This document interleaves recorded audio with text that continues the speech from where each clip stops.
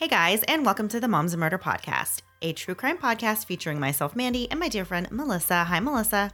Hi, Mandy. How are you? I'm doing great. How are you? Good. I didn't know where you were going with that. I'm doing really well. When you're listening to this, it'll be the week before Thanksgiving, and we're all getting pumped up about food. I'm always pumped up about food, but now it's appropriate to be this excited about food. Yeah, it's great. I'm very excited for Thanksgiving. I said that last week, but I'm even more excited now that it's even closer. So, yes. Would you like to add things you're thankful to this week? Because we are off next week, and you won't be able to say this on the show about me specifically. Yes, Melissa, I'm so thankful for you. I love you so much. I'm so glad that you do this with me. Okay, that was the least sincere thing I've ever heard, but I'm going to say ditto, whether you believe the sincerity or not. That's on you. But yes, we are off next week. I think we talked about that before. We're off next week, and we will be back the week after doing the same thing. Yes. Yeah. So this week, we're talking about a bit of a higher profile case involving an NBA basketball star from Memphis, Tennessee. If you are from that area, or even if you're just a basketball fan, you probably remember the murder of Lorenzen Wright and the difficult time that the police had when it came to solving the crime. Before we get into the details of Lorenzen's life, his basketball career, and his murder, we're going to tell you a little about where this crime took place in this week's segment of We Googled This City. Memphis is located on the Mississippi River, and as of the 2018 census, has a population of around 650,000 residents. Memphis was actually named after Memphis, Egypt, which that came as a complete surprise to me. Doesn't Memphis just sound southern? I did not think it came from somewhere else. Yeah. How dumb is that of me that I was like, no, that's definitely in the South. But it came from Memphis, Egypt, and it actually means established and beautiful. Mandy, you'll like this. A man named Hoyt B. Wooten, which is not an easy name to say, built the world's largest private bomb shelter in Memphis. And what? Yeah, I guess I looked for details, but it was kind of even hard to read too much about it, because if you have a bomb shelter protecting you from the end of the world, I don't think you want to give a map to where people can find you at the end of the world. Yeah, I thought that was kind of interesting. Memphis is also known for being the birthplace of rock and roll and also the home of the blues. In 1977, Congress recognized Beale Street as the official home of the blues, as many blues singers had performed there at some point, including Louis Armstrong and B.B. King. Speaking of rock and roll, Elvis Presley made Memphis his home when he bought his home that he named Graceland, and where he was living until his death, possibly on the throne, in 1977. Graceland is the second most visited private home behind, what do you think? What's the most visited private home in the U.S.? I feel like this is worded tricky, by the way. I don't know. The White House. How do we call that a private home? I get it, but... Yeah, I guess it is. We're using it's a little fast and loose on the use of private home there. So Mandy, does the name Volney ring a bell to you? Volney. No. Remember the beginning of those old MGM movies with the lion that opens his mouth and roars? And yeah. So that is Volney, and he was a resident of the Memphis Zoo until he died in 1944. That's just a fact for you. I don't have a lot to back it up, and I could have found that on a weird site, and that might not even be true, and maybe Memphis just wanted a lion. I don't know. So, I'm almost done. The grocery chain Piggly Wiggly opened on September 6, 1916 in Memphis. Yes, friends from overseas and throughout certain parts of the U.S., there is a grocery chain called Piggly Wiggly. We don't have any down here, right, Mandy? No, I've seen them Georgia. I feel like I have seen them in Florida, but it's the part that's I think of as Georgia. So Piggly Wiggly was actually the nation's first self-service grocery store. Prior to this, you would give your grocery list to your grocer, and they grocer, right? Because grocer doesn't sound like a job you would want. And they would actually shop for the food for you. Why did we get rid of that? I don't understand that. I feel like Piggly Wiggly did a disservice. I don't want to shop for my food. I know. Well, now we kind of have other things that shop for us, like the Instacarts of the world that do it. Yes. But yeah, I don't know. That would be cool if, I don't know. It reminds me back in the day too, when people used to pump your gas for you and stuff. Can you imagine? True. Yeah. And even at my parents' house where they live now, in the neighborhood gas station, and I use the term neighborhood very loosely, you can still have credit. Like they'll write your name down. Like when I was a kid, they would write my name down and like how much something was, and they would just keep it as credit and you could just come back and pay it. I feel like I grew up in Mayberry, but yeah, but it just seems like to me, a backwards thing. Like I don't want to do my grocery shopping. Like why did Piggly Wiggly take this away from us? I love the idea of a grocer doing this for me. So speaking of Piggly Wiggly, I am not sure how to end this week's segment as per usual. Memphis actually has a ton of fun facts, so I don't want to run through all of them today. But in honor of Piggly Wiggly being one of the weirder names for a store, I thought I'd list the top 3 oddly named stores. This is my list of odd names, not like the internet. Nobody voted for this. This is just me. These are names I found on the internet and actually have no connection to Memphis whatsoever, but I thought I could make jokes about them. So Mandy, number 3 of the weirdest names of stores, kind of like Piggly Wiggly, Bread Pit. Isn't that great? No news if Jennifer Hamiston has a store nearby. That was good. I want to laugh. Somebody had made a joke about Angelina Jelly, and I wish I could have used that, but whatever. Oh. I got to go old. So the next one, number 2, is Frying Nemo. It's a place where you can buy fish and chips. Frying Nemo. But Frying Nemo? Yikes. I just don't think that like Disney Plus is going to be sponsoring them anytime soon. And the last one, number 1, is Florist Gump. Oh, isn't that great? I love it. I think it's so cute. It's no longer open, but when the owner shut down the store, he was quoted in my mind as saying, "I think I'm pretty tired. I'll go home now." And that is all I have this week. They're not all winners. Most of them aren't. Okay, Mandy, let's get into the story. Okay. Lorenzen Vern Gagne Wright began his life on November 4th, 1975, when he was born in Oxford, Mississippi, to his parents, Deborah Marion and Herb Wright. From the moment he entered this world, it seemed like Lorenzen was really destined for basketball greatness. It was really in his blood. His father, Herb, had himself been a world-class basketball player, starring in Finland and becoming known for his ability to jump really, really high into the air. There was a time, actually, when he was still in high school that he achieved a 42-inch vertical leap. Oh my gosh, Mandy, that's barely shorter than you. Right? Yeah, and I certainly cannot jump. Herb had a deep love for the sport, which he instilled in Lorenzen and Lorenzen's younger brother, Lou.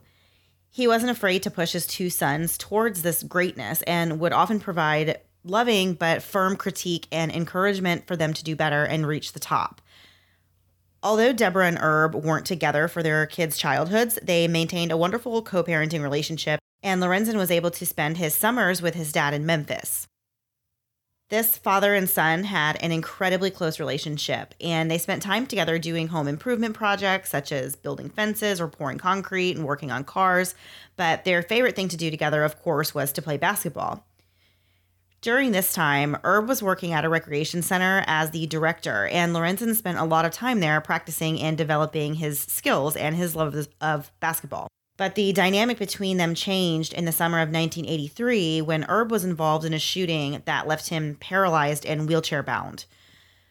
A group of young men that was at the rec center watching a basketball game started causing a ruckus, and they were really being poor sports when their team was losing, and they ended up getting so angry and unruly that Herb kicked them out of the rec center, which only further irritated these men.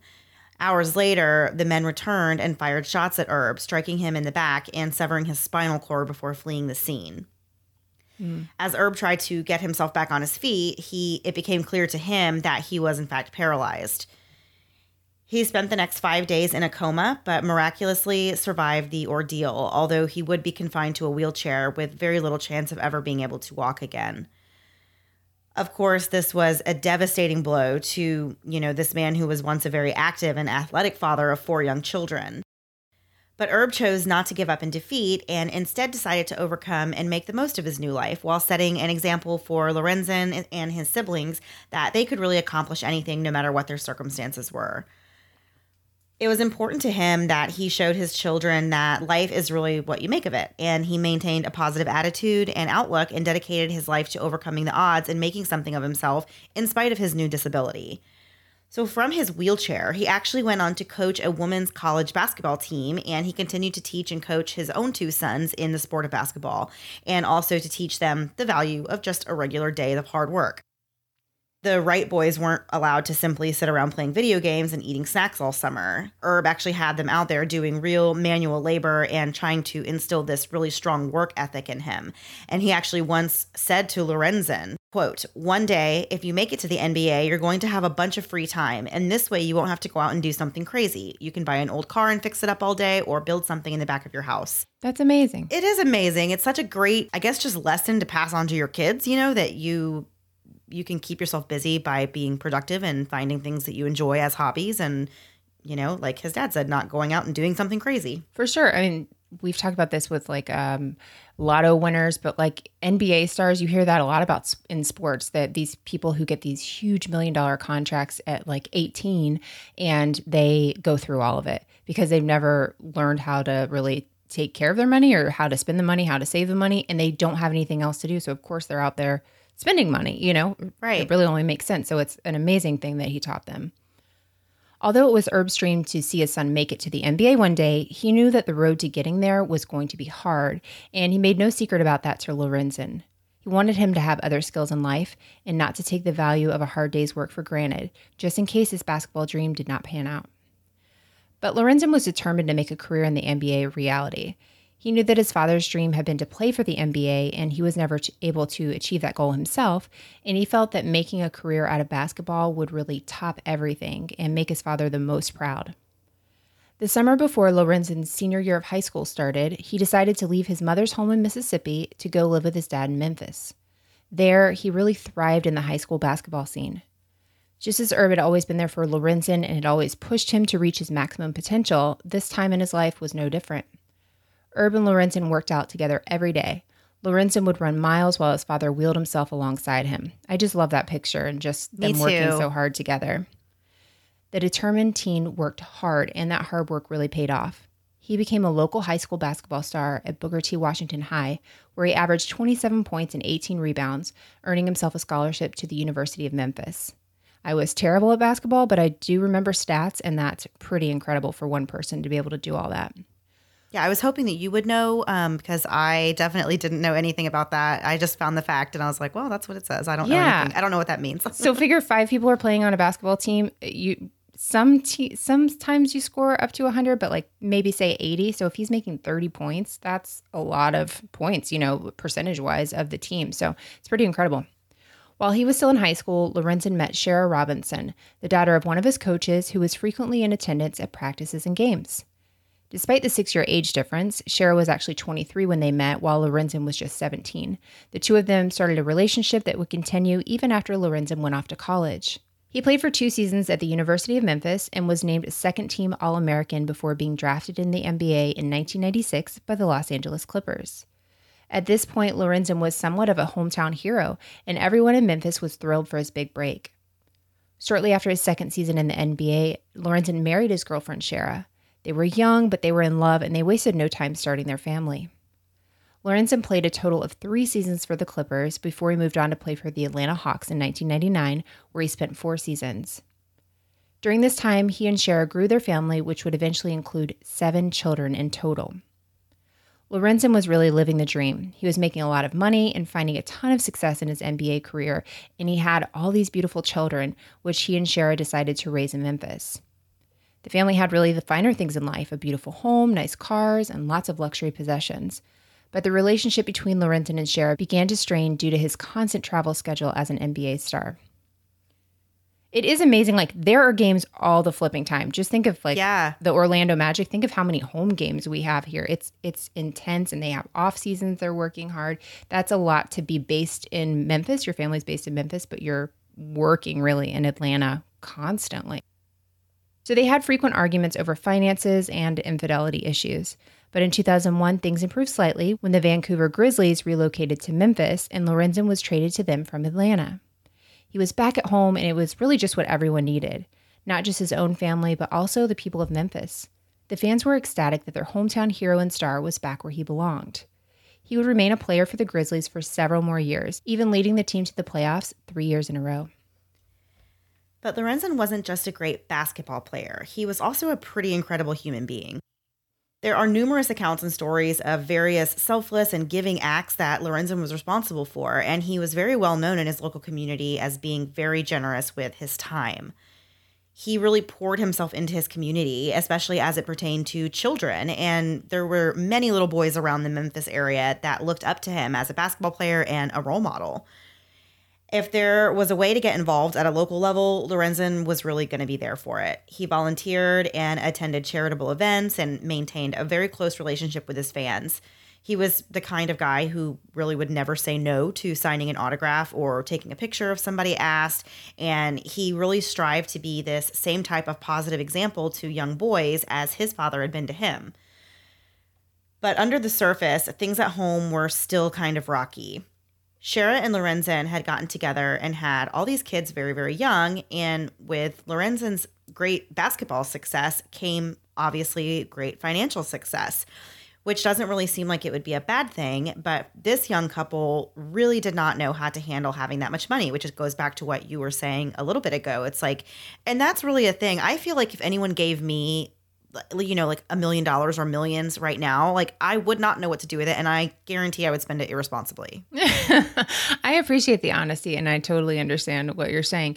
It's true because all of a sudden you have these nice houses and these nice cars, but now there's upkeep and there's taxes and there's all this stuff. And yeah, you could buy all these things, but they're going to still come with a price. So then you're living above your means, even though you didn't set out to do that. You know what I mean? Like it's right. All these new I don't know, it takes money to make money sort of thing. So then you're spending more money and it's a lot. And it's, if you don't have a good grasp of it, if you don't have help really, especially starting out so young, unless it's like one of those natural things for you, which it is not for me, you're going to go through it. That's just what happens.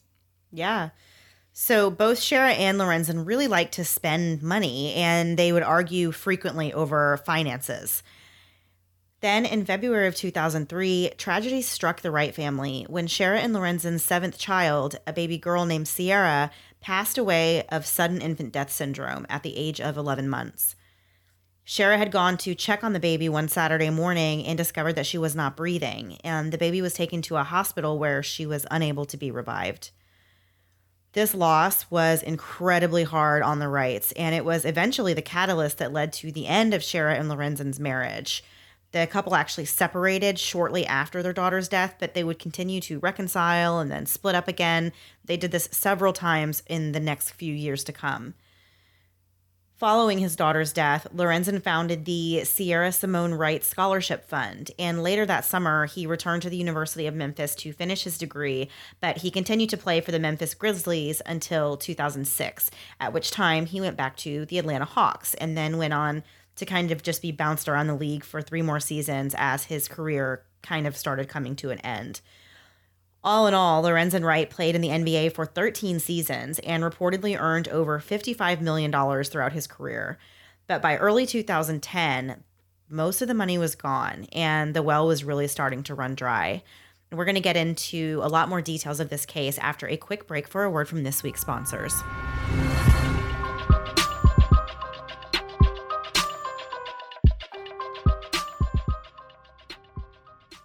With Christmas decorations already going up, you may have forgotten another holiday that's right around the corner. No, it's not the Festivus for the rest of us. I'm talking about Thanksgiving. To be honest, when I think of Thanksgiving, I think of food. Along with this wonderful, delicious food comes the hassle of leaving the house to actually brave the grocery store. And I know I'm going to forget something and not want to leave the house in the midst of Turkeygeddon. This week, I actually forgot to buy chicken, which is great when you're making chicken parm. It's literally in the title. And so I decided to order chicken and a few things I had forgotten through Instacart, and I had it delivered to my house right when I was due back home from appointments and ready to start dinner. It was a miracle. With Instacart, you can order from local and national grocery stores that you would already usually shop from. Your personal shopper gathers your groceries with care, picking excellent produce just as you would, and chatting with you when it's necessary. I love Instacart, and I actually use it weekly. This Thanksgiving, I'll be hosting my family, and you better believe I'll be using Instacart. It's easy. Get the app or go to instacart.com and order the groceries you need to have a great holiday or any day. Save time this holiday season. Instead of packing everyone up in the car to fight over that extra pepper for your meat pie, let Instacart do your shopping and your fighting for you. Try Instacart and get $10 off and free delivery on your first order. To get this limited time offer, download the mobile app or go to instacart.com and enter our promo code MOMS10 at checkout. That's $10 off and free delivery on your first order today in the mobile app or at instacart.com, and don't forget to enter our code MOMS10. Let's be honest for a second. As a busy mom, bra shopping is not a priority. Usually during a Target run, I'll spot a bra on the rack, throw it in my cart, and be on my way, only to find out that it doesn't fit me well or it falls apart after a few washes. But what if you could find your perfect fit in 60 seconds from the comfort of your own home? Third Love makes that possible. With more than 80 sizes, including their signature half-cup sizes, there is something for everyone. The quiz is actually super easy to take, and I found out by taking the quiz that the bra size I've been wearing since before I had kids is not the same one I need today. Go figure. Plus, Third Love's team of expert fit stylists are dedicated to helping you find your perfect fit. They are just a text, chat, or phone call away. Unlike the bras I grab off the rack, Third Love gives customers 60 days to wear it, wash it, and put it to the test. What if you don't love it? Well, Third Love will wash it and donate it to a woman in need. You heard that right. Third Love actually donates all of their gently used and returned bras to women in need, supporting charities in their local San Francisco Bay Area and across the U.S. To date, they have donated over $15 million in bras. With the holidays coming up, you'll need something lightweight and comfortable to get you from activity to activity. So whether you're lounging around listening to your favorite podcast or cooking up Thanksgiving dinner, Third Love will offer you the perfect fit and premium feel. Third Love knows there's a perfect bra for everyone, so right now they are offering our listeners 15% off your first order. Go to thirdlove.com/murder now to find your perfect fitting bra and get 15% off your first purchase. That's thirdlove.com/murder for 15% off today. And now back to the episode. In February of 2010, Shara and Lorenzen officially divorced, and he was ordered to pay her $26,000 a month in child support for their 6 children. As part of the divorce, he actually took out a $1 million life insurance policy as part of a permanent parenting plan. In the event of his death, the money would be used to the benefit of the 6 children. Although Lorenzen was living in a $1 million home in Atlanta, he made frequent trips back to Memphis to see Shara and the kids, but it was clear at this point in time that he was really starting to struggle very hard financially. The luxury homes in his name were in foreclosure, and Lorenzen was often late on his child support payments, and Shara was actually bouncing checks pretty often. The financial situation for the Wrights was pretty dire at this time, but Lorenzen had a plan to play basketball overseas so that he could continue to support his kids even though his NBA career had come to an end. Sadly, Lorenzen would never be able to pursue a career overseas. On Sunday, July 18, 2010, Lorenzen traveled from Atlanta to Memphis just as he had done dozens of times before. When he arrived in town, he met up with a friend, and then he watched his son Lorenzen Jr. play a basketball game. Shara insisted that Lorenzen bring their son home to her house that night, and he dropped the boy off at around 10 p.m. Shara alleges that she was half asleep on this night, so she didn't really see or talk to Lorenzen much before he left her house. Lorenzen's plan had been to get back in touch with this friend that he had seen that night so that they could meet up again, but he never called. At first, there was really no alarm over the fact that Lorenzen hadn't contacted anyone, but 2 days later, Lorenzen's friend, Phil Dodson, got a phone call that would signal the alarm. He had received a call from Lorenzen's mom, and she was looking for Lorenzen and hadn't been able to get in touch with him and thought maybe this friend would have had better luck getting in touch. Although Lorenzen's mom, Deborah, was concerned, his father, Herb, was optimistic that his son would turn up. About a year prior to this, Lorenzen had taken off and gone to Europe by himself without really telling anyone, so Herb was hopeful that his son had just decided to take a trip again and that he would resurface soon. But Deborah really had this mother's intuition that she just couldn't ignore. She decided to call the Memphis Police Department to ask for help. Lieutenant Dennis Mitchell took the call and immediately agreed that something was wrong. Keep in mind, of course, that everyone around Memphis really knows who Lorenzen Wright is, and he even had a personal relationship with some of the officers at the Memphis PD. The police were very motivated to find Lorenzen. They filed a missing persons report, and it was really all hands on deck looking for him. His mom made several TV appearances, pleading for Lorenzen to call her or to let someone know that he was okay. His ex-wife Shara also went on TV, appearing shaken, and said that the last time she had seen Lorenzen was at her home the night that he disappeared.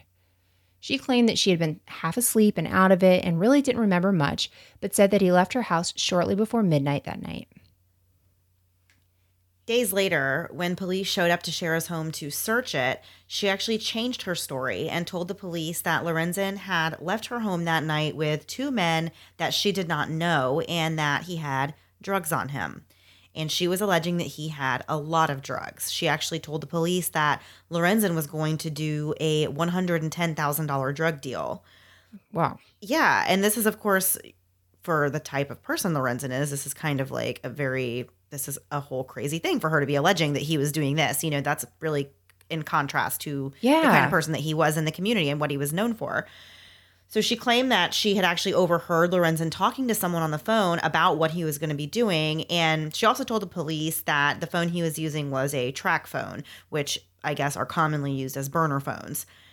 Yeah, you know the track phones, Date with Dateline, the lovely ladies there talk about how track phones should be sold as like 2-packs because typically you're trying to get a hold of like another hitman or something. But that's what they're using, I guess, in drug deals and stuff. This is my ignorance speaking. But yeah, they do that a lot where there's not a traceable number, I guess. Yeah. So as I said before, these are some pretty serious accusations and allegations that Shara is throwing out there. And even though Lorenzen didn't seem like the kind of guy that would be involved in something like this, the police, of course, have to investigate the possibility that this was a drug-related incident. After 7 and 8 days with no word from Lorenzen, police still had no real leads or answers as to his whereabouts. But 9 days after Lorenzen was last seen, someone actually stepped forward with a critical piece of information that had previously been, unknown to the police that were working the investigation.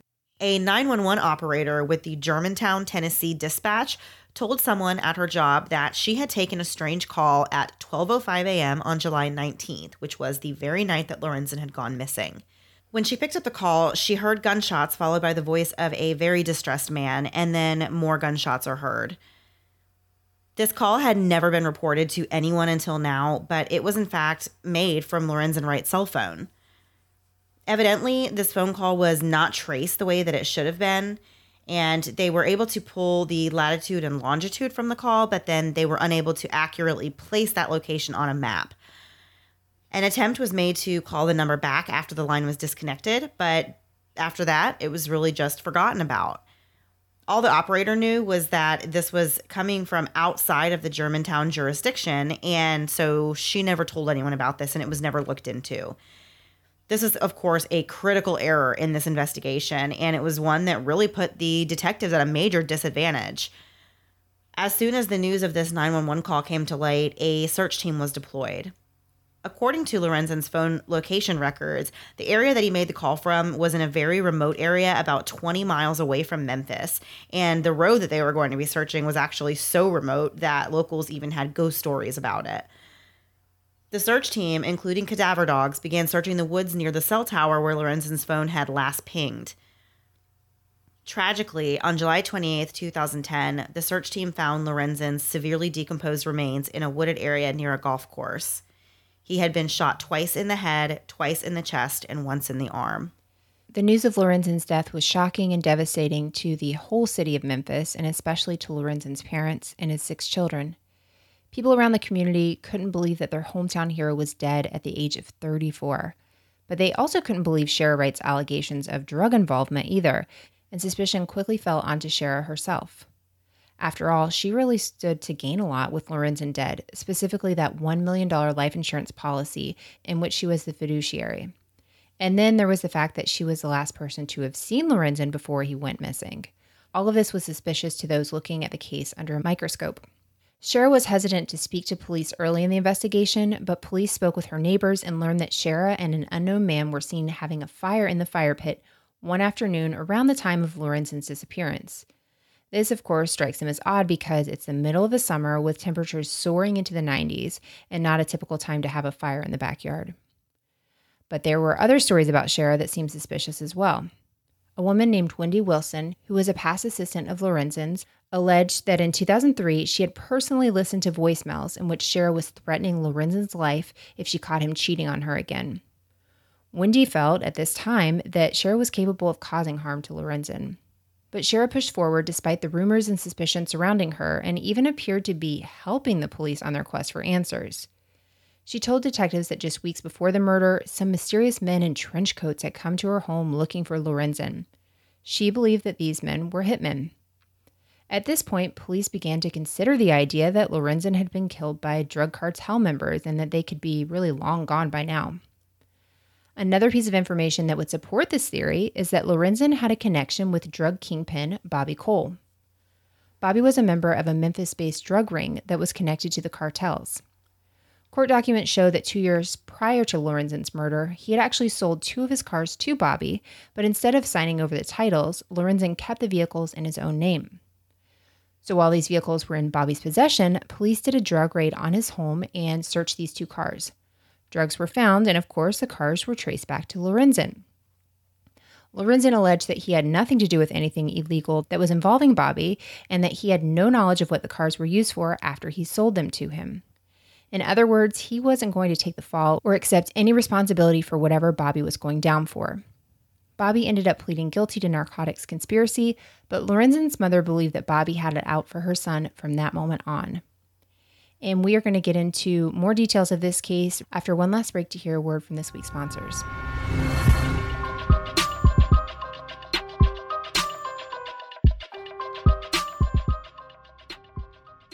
At our Southern True Crime meetup in Charleston this past September, I had someone ask me how I had time to watch so much reality TV. Honestly, drinking Diet Coke around the clock, terrible sleep habits, and Stamps.com. But really, Stamps.com makes my life so much easier. Every month I send out dozens of cards to patrons of Moms and Murder, all without ever having to visit the post office. Stamps.com brings the post office to me. It saves me time and money with discounts that I can't even get at the post office. Stamps.com helps us spend more time connecting with our amazing listeners and less time hanging around the post office. Simply use your computer to print official U.S. postage 24/7 for any letter, any package, any class of mail, anywhere you want to send. Once your mail is ready, just hand it to your mail carrier or drop it in a mailbox.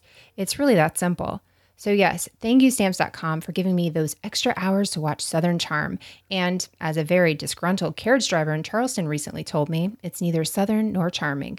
Obviously, no one this salty uses Stamps.com. Don't spend a minute of your holiday season at the post office this year. Sign up for Stamps.com instead. There's no risk. With our promo code MomsAndMurder, you get a special offer that includes a 4-week trial plus free postage and a digital scale.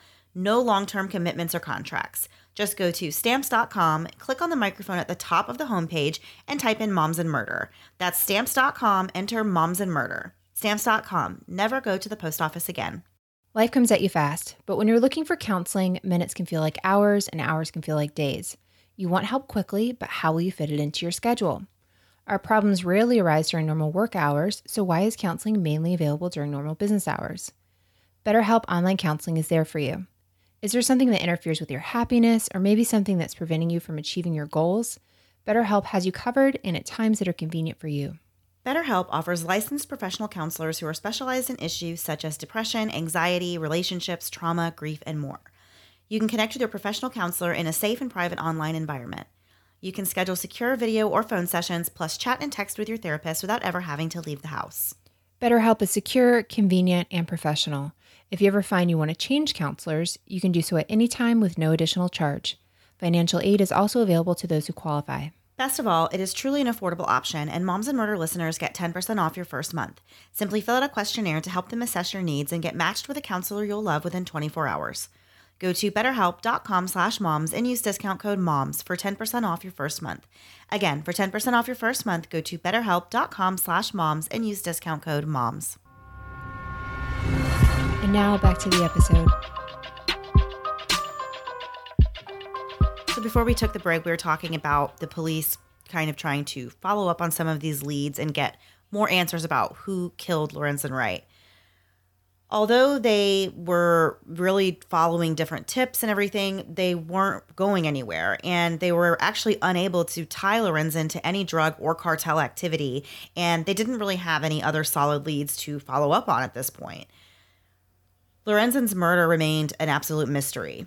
It was clear that his death was personal and someone really wanted him dead. They just couldn't figure out who.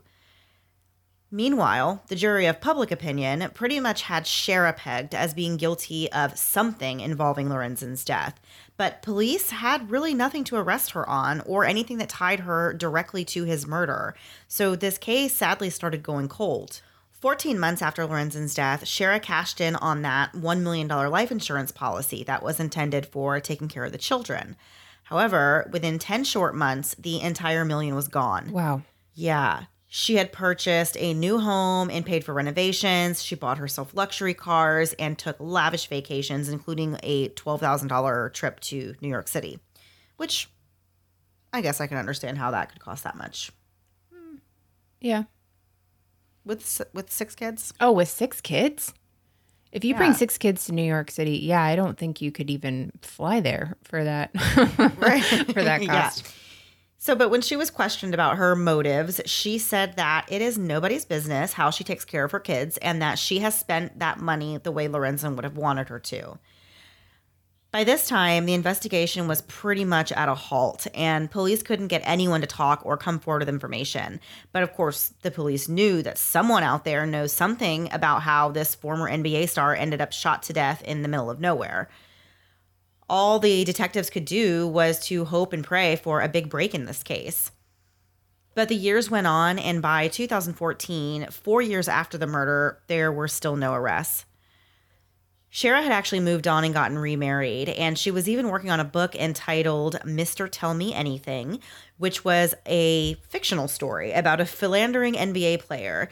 And she alleged that this book was actually based on her own life with Lorenzen, and that it's this tale of an abused woman who had been through so many struggles in the course of this marriage with Lorenzen.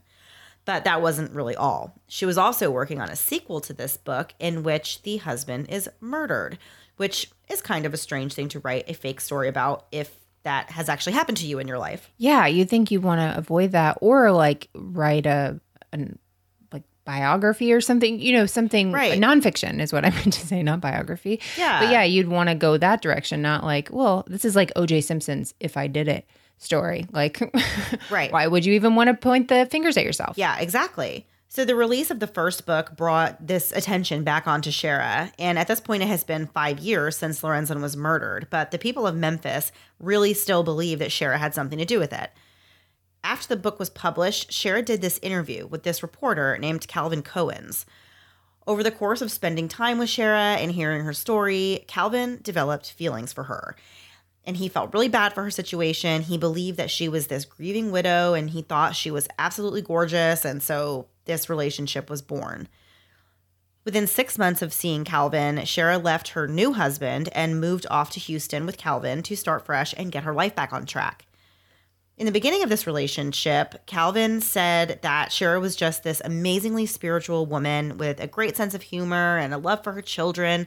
But as their relationship progressed, he started seeing another side of her. She was really greedy and cold when it came to the topic of Lorenzen's death. About a year into their relationship, Shara had gotten wind that there was $200,000 owed from Lorenzen's estate, and she could either cash this money out or it could just be placed into a trust for the kids. Calvin told Shara that he did not think she should really get involved in trying to get her hands on that money. And of course, at this point, we've talked about how she's already really gotten quite a bit from the estate and has really blown through it. And Calvin thought that it would just be best to leave this $200,000 alone and just let it go to the kids later when they need it. Right. But Shara would not let the money go. She insisted that she didn't want Lorenzen's parents to get the money, and she fought to have the check signed over to herself. For seemingly no reason at all, Shara was actually having this ongoing feud with Lorenzen's father. Herb had actually even started a legal battle against Shara so that he could have the right to oversee his grandchildren's inheritance. Of course, from his point of view, he's thinking, my son worked so hard, made his NBA career, had his kids set up, and now the money's gone already. And I can totally see how he would be like trying to get a judge to say, yeah, you can handle, what's left of it. You can deal with anyone it. It's else. not saying give it to him. It's just saying like that he is going to control it so it gets spent appropriately. Right. But Shara fought back by trying to have Herb removed as executor of Lorenzen's will. So these two are in court and they're like battling and feuding, which is just so sad. It is. That these kids are all like at the center of it, and this is supposed to be money to take care of them. And so to see their mom and their grandfather, their dad's gone, it's just really terrible all around. So Calvin actually really did not like that side of Shara, and they eventually split up and went their separate ways. And he moved back to Memphis while she took her kids and moved to Riverside, California, where her brother lived. Within months of being in California, Shara was married yet again, this time to music producer Tim Robinson. About a year had passed, and it seemed like this 7-year-old cold case might never be solved. But on November 9th, 2017, just days after what would have been Lorenzen's 42nd birthday, police got the tip that they had been waiting for when someone called in to report that they knew where the gun was that had been used in Lorenzen's murder. That's huge. Who would have even thought, like, that's the kind of tip you would get? You'd think it'd be like, oh, I saw somebody maybe one night, doing something. To know where the gun is, that is huge. Police searched a lake in Walnut, Mississippi, and recovered a handgun that was sent to the Tennessee Bureau of Investigation and confirmed as being one of the weapons used to kill Lorenzen. From this point, the investigation took on new steam, and less than a month later, on December 5th, 2017, the first arrest in this case was made. A man named Billy Ray Turner was picked up at a convenience store in Tennessee. He was a 47-year-old landscaper that did yard work for Shara and also happened to be a deacon at her church. Billy Ray had a criminal background of his own. He had previously been convicted of assault and kidnapping about 20 years prior, and it's thought that he had a sexual relationship with Shara at the time of Lorenzen's murder. 10 days after Billy Ray was arrested, it was Shara's turn. She was taken into custody in Riverside, California, and extradited back to Tennessee, where she was arraigned for murder on January 25th, 2018. Both Shara and Billy Ray pled not guilty. Of course, so many questions remain for those who had been following this case. The main question on everyone's mind was, how did the police know to search this lake to find this gun? This lake's not even in Tennessee, so the only way that they would have known to look there is if someone had finally stepped forward to tell them. As it turned out, there was a third person involved in this crime, and that person was Shara's own cousin, a convicted felon that had since committed another murder that he was already in jail for. His name was Jimmy Martin, and it was he who told police that he had plotted with Shara and Billy Ray to kill Lorenzen for his life insurance money. He alleged that he was not there when the actual murder took place, but that he helped the two of them cover up the murder, destroy evidence, and dispose of the gun in the lake. But there was more. The night Lorenzen was killed wasn't actually the first time an attempt had been made on his life. Billy Ray Turner had actually broken into Lorenzen's home in Atlanta several weeks before with the intent to murder him. But he bailed on the plan and decided that they would just lure him back to Tennessee and commit the crime there. Although Shara had initially pled not guilty, she changed her plea in July of this year. Shara pled guilty to facilitation to commit first-degree murder and facilitation to commit attempted first-degree murder. She was sentenced to 30 years in prison and will be eligible for parole after serving 30% of that sentence. For his part, Billy Ray Turner has decided to stick with the not guilty plea, and he is currently awaiting trial on charges of murder and conspiracy. Shara's attorneys have stated that she will not testify against him in his trial. Wow. I know. You know what's so upsetting in this? I mean, a million things. 6 kids lost their dad and their mom. Herb and his wife lost their son. But for $1 million, they've gone through $55 million. And this last $1 million, you're willing to kill him over? You're splitting it probably 3 ways or, some kind of split. You're not even going to get that much. And you've gone through $55 million and you think this is the money that's going to change your life. Really, that's got to be what you're thinking. Because why? Why would that doesn't make sense. Yeah, no, it really doesn't. It's a really sad story. There was a lot of sad things that happened in this story. It's just the story of his life is really fascinating, and just the way he grew up and his relationship with his dad. And I mean, all of it. It's just one of those, it really was a heartbreaking story for me to research. I mean, they all really are, but this one, I didn't really know. I'm not a basketball fan. As I've said before, I don't watch sports. I don't watch anything. It's always interesting whenever you kind of dig into kind of just finding out where people came from and everything. Yeah. And I love the story of Lorenzen's life and his upbringing. And it's very tragic that his life was cut short. Over nothing. I mean, everybody got caught and everyone loses. There's just nothing to be gained there whatsoever. So Mandy, are you ready to switch gears? Is there a better way to say that? There's got to be. Yes, there is a better way to say that, Melissa. I just don't know what it is, but we'll have to work on that next time. So yeah, I'm ready to do Last Thing Before We Go. And of course, because it's just very like short time to Thanksgiving. I don't know what I'm trying I to really say. liked I'm stumbling over my words right now. I loved how you It's said not that. coming out. Yeah. We are just a short time away from Thanksgiving. That still is not how I want to say it, but No, you I guys love get it. the I point. love it. So yeah. So we're gonna do a Thanksgiving themed last thing before we go. So Melissa, what are we doing? We are gonna play like a this or that thing. So we're gonna say like, do we like this thing or that thing better? And then we'll see what our answers are and We'll see who's wrong. fight about it. Yeah, we'll see who's wrong. I think I saw you have 6 of them. I have 5. So why don't you start off? Okay, fine. So turkey or ham? How is the turkey made? There's definitely a preface for that. Oh, well, I make turkey in the smoker and it's so delicious. I can't do like a just dried out oven roasted turkey. Yeah, my husband does the same thing. But the problem is he's got one of those injector things that like, that takes the temperature digitally, but he checks it all day long. I'm like, it freaking goes to your phone and tells you the temperature. And he gives me updates all day long. So he makes one thing the whole day. And I make 37 things and he literally has a temperature thing. It gives me rage just thinking about it. I'm not answering the question. I love ham. I'm always probably going to go with ham. I just love ham. Sweet ham, honey baked ham, best thing in the entire world. What about you? I'm going to go with ham. I'm really just not, I don't really care much for turkey. Like in general, I like turkey on sandwiches, but I don't like to eat like an actual. Yeah. I mean, I know that's actual turkey, but you know what I mean? I don't really get into turkey that much. So I just go for ham because I think ham is delicious. Yeah. And it feels like almost forced on Thanksgiving. Like, yeah, you have to have turkey, but no one's really that excited. Some people are. There's got to be turkey, like purists who just love it, but I could take it or leave it. Okay, Mandy, I already think I know the answer on this one from you, but cranberry sauce with or without the berries. This includes canned cranberry sauce, and there is a correct answer, but go ahead and ruin this one for me.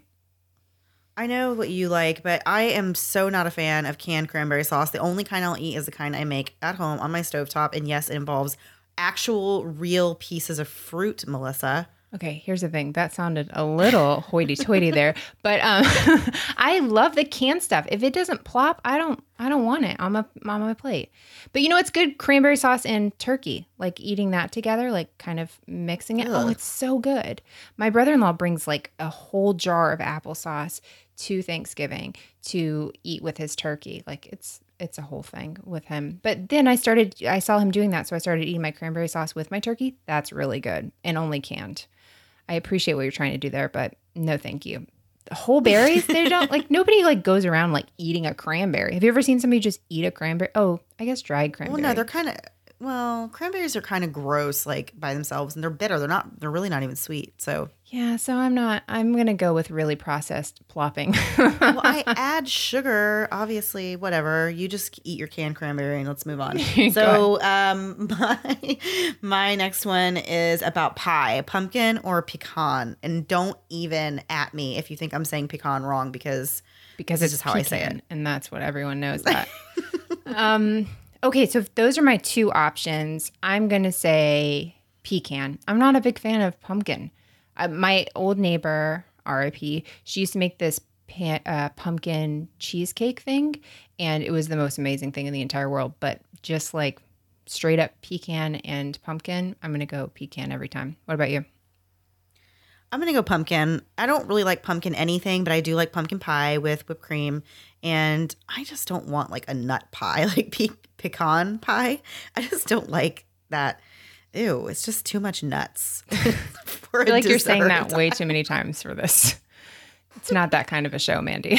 But for a dessert, like, ew, who just wants to eat like, it doesn't even sound good to me. They're like candied. the concept of eating a. Well, because you're saying it wrong. That's half the reason it doesn't sound good to you. If you called it a pecan, that sounds much better. Oh, boy. No good. So, Mandy, I don't even know if you're familiar with this one. Do you know what Watergate salad is? Wait, is it like have apples and marshmallows or something? I think that's ambrosia salad. So it's similar-ish. Watergate salad has, this is the worst combination, pistachio pudding, pineapple, marshmallow fluff. And my question was, do you want coconut in yours or not? But I guess you don't want any of it. I love it so much. It's so good. Like that's the big thing. My sister and I like who's going to make Watergate salad? Like that's just a part of our Thanksgiving. And it makes no sense. And I don't think anyone else eats it. I don't know if my mom just made it up. I don't know where this came from. No, I always see that. Like, and I like my grandmother has brought things like that where it's just like marshmallows and cut up pieces of fruit. That's ambrosia salad. It's garbage. It is garbage. I love your grandmother, but it's garbage. I know. She's really sweet, but she's never been known for great cooking. Oh my gosh. That's okay. She's good at other things. Like, yeah, like everything else. There you go. You can't have everything. Sorry. Exactly. So what's your next one? Okay, so I want to know if you want mashed potatoes and gravy or if you are down to eat some au gratin potatoes. Can I be honest with you? Sure. First of all, I hate gravy. But second of all, what is au gratin? I just don't even choose it because I don't understand how it's cooked. I don't understand if there's been extra things added to it. I needed a definition. I mean, it's like cheese. Why am I not eating Melissa, that? It's potatoes that are baked. They're just sliced super thin and they're baked with like a cheese sauce. Oh my gosh, you have to. I'm such an idiot and I've missed out on so much of my life if that's exactly what it is. I thought there was like can of like mushroom soup in it or something. I cannot get on board with anything with that. Okay, I'm going to try au gratin. Au gratin, is that how you say it?